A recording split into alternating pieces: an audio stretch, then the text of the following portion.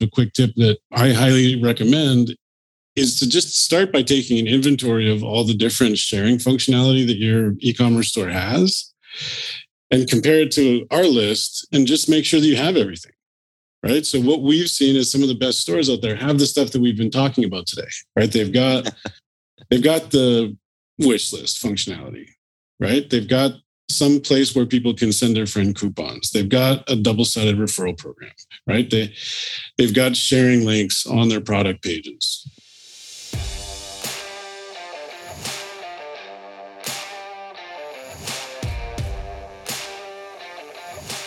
Hello and welcome to the eCommerce podcast. We believe that there is more than enough content focused on e-commerce marketing and not enough content celebrating the real heroes of e-commerce, those running the operation. Each week, we find and interview an e-commerce operations expert to share the secrets behind how some of this industry's most exciting businesses are run. I'm your host, Norbert Strappler, the CEO of ThinkSpider. Hello and welcome to another eCommerce podcast interview today. Jay Gibb is my guest from CloudSponge, a really great tool. And they state on the website, double your word of mouth sales. Welcome, Jay. Hello, welcome to the show. Hey, what's going on, Norbert? Yeah, all good here, all good. And from your end, everything fine? Very good, thank you. Awesome. Hey, Jay, you have a very great tool. Tell us a bit more about yourself and your tool. So my background is in engineering. I was a software developer out of college 20 years ago. Very long time. A dinosaur in web development or in development, right?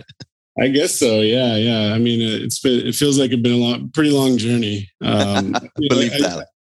I took kind of more of a entrepreneurial track pretty early in my career, and just building businesses. And at some point, my team and I decided to put together CloudSponge, which is a tool for e-commerce stores to help double or triple word of mouth sales. That's been around for about 10 years.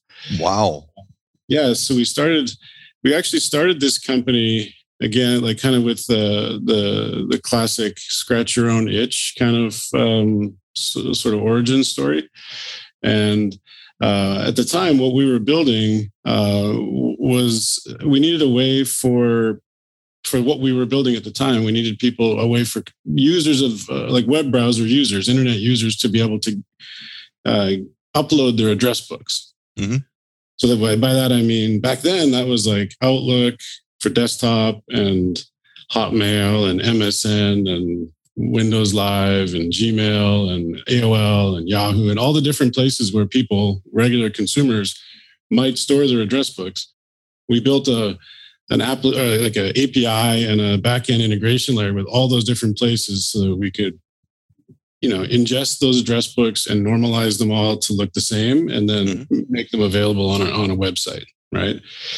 And as we were doing that, we just noticed there was a ton of other people doing it. There was a lot of other developers that were solving a similar problem. And so we decided to sort of mothball the project that we were working on and just basically sell that as a software solution to e-commerce stores and other companies that were trying to build something similar, right? And then from there, we kind of figured out why do people want this and why are they building it and what are the use cases for it. And then now 10 years later, we're focused on, leveraging that functionality for e-commerce referral programs and wish lists and coupon sending and product sharing and all kinds of other stuff that e-commerce stores need and use people's address books for. And who is your customer? Is it the e-commerce store owner? Is it a platform? Is it a SaaS provider, like a referral program provider? Who is your customer? Our customer, when we do a direct relationship, our customer is the e-commerce store owner, or the development team or product team that handles their technology, right?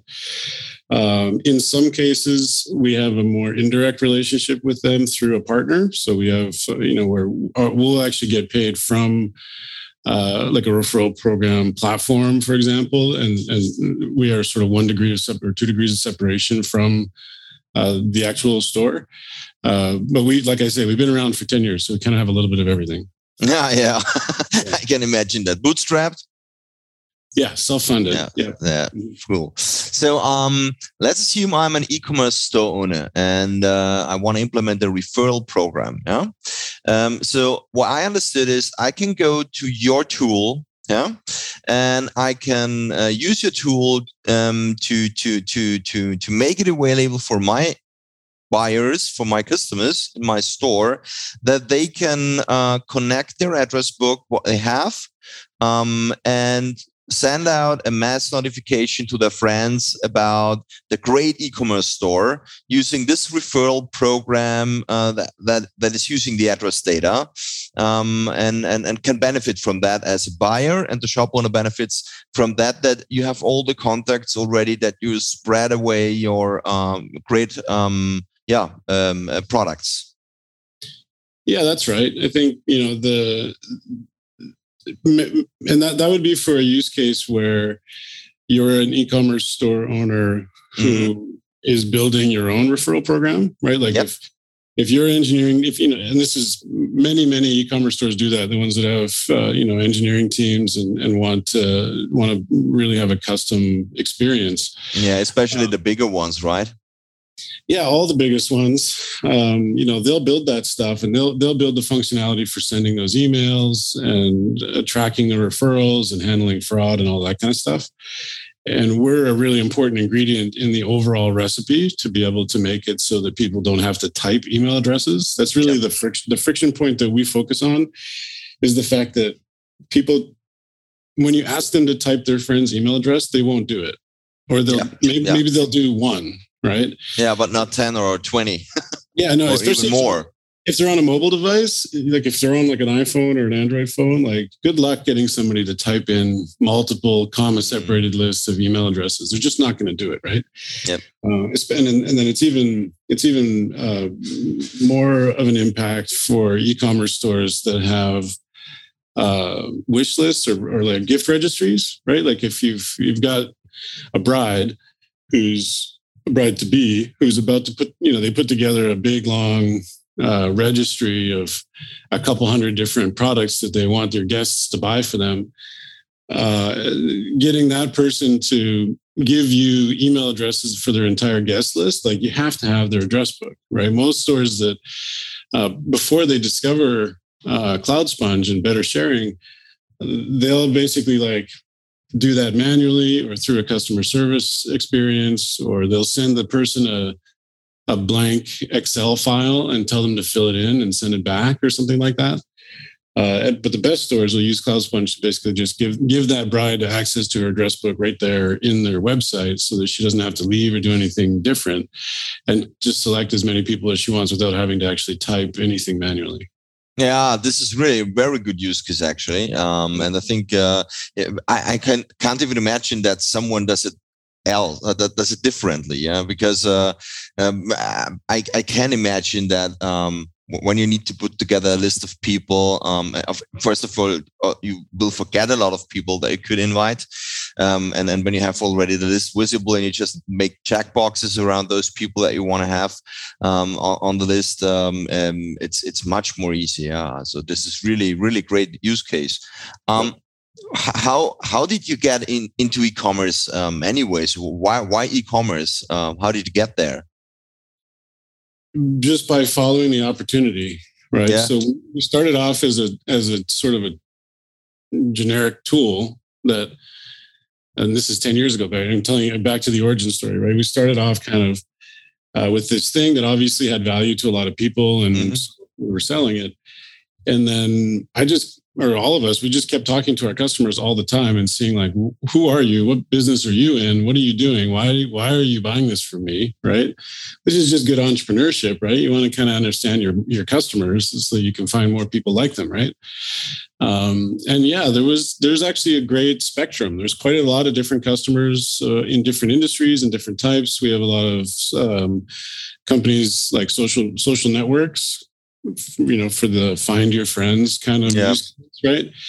We have a lot of e-card and event invitation companies for, sending out holiday cards and party invitations and things like that.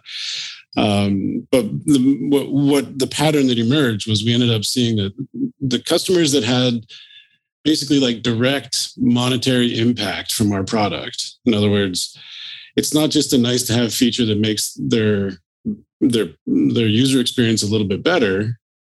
It's actually something that like directly ties to their revenue, right? Mm-hmm. Because they see this and they see, oh, cool, like my customer acquisition cost for my referral program is X, and they want to optimize that. And then they go find CloudSponge and they realize, oh, wow, like if I add CloudSponge to this thing, it's X divided by 2. Right now, like everybody who wants to refer already, everybody who's sending those referrals, now those people send 3, 4, 5, 6, 7, 8 times as many referrals because we made it easier, and that has a direct impact on their bottom line. So that's why we. That's awesome. It's like referral on steroids, huh? Yeah, well, that's why we say we double your word of mouth, right? Because we're not actually like selling the referral program part, right? We're like a accelerator for your whatever is already working for your business in the category of word of mouth. We'll double it for you. And what does it mean for me to implement your tools? So what technical effort do I need, or how does it work to get that party started? So it's really just a JavaScript plugin. Right? Oh, wow. Yeah, no, you could just, if you've got anybody who's got a form field on their site already, either something they've put on there themselves, or that's coming from a third-party referral program system or a wish list plugin or whatever, right?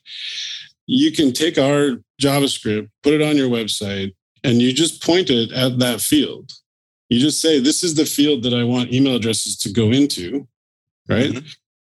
And then you put a button wherever you want it, and you make the button look however you want for your user to open their address book, right? So you put a button somewhere. Usually it looks like a little address book icon, or it's a button label that says like add from address book, or some people actually put like the Gmail logo directly on the page, or the Gmail, Outlook, Yahoo, AOL, whatever logos are useful for their market, right? They'll put those on the page. It depends on how you want it to look. You have full control over that user experience. But then when your user engages with it and they click on it, they get our experience. It pops up. It says, "Hey, give us permission to read your contacts from Google or whatever." And once they do that, they see the alphabetized list of all their contacts. They can select everybody that they want and hit next. When they do that, the HTML field that you pointed it to just gets filled up with a comma-separated list of email addresses, right? So, what a smooth idea. That really is easy. Very, very easy. And how do you charge your customers? How do you earn money? So we charge monthly. So it's just a monthly fee. It's unlimited usage. So for our lowest plan is $50 a month. And for that, you get everything. You get the contact picker, right? And then we have a premium plan that's more expensive, that is for the e-commerce stores that have they want their own brand. They basically want to white label our product so that it looks like they built it, and remove the logo and change all the fonts and colors and text. And I can imagine that. Yeah. So that one is, we call that the branded plan, and it's more expensive. And then we have basically custom enterprise plans for giant organizations that, they want to have like SLAs and special contracts. Yeah. And whatever else they need, we've got like an enterprise department that can handle negotiating stuff like that. Awesome. Wow. Very interesting. So I know that we have a lot of listeners also from Europe. How do you deal with European customers? Is this GDPR compliant, or is this something that is only available in the US and then states without GDPR?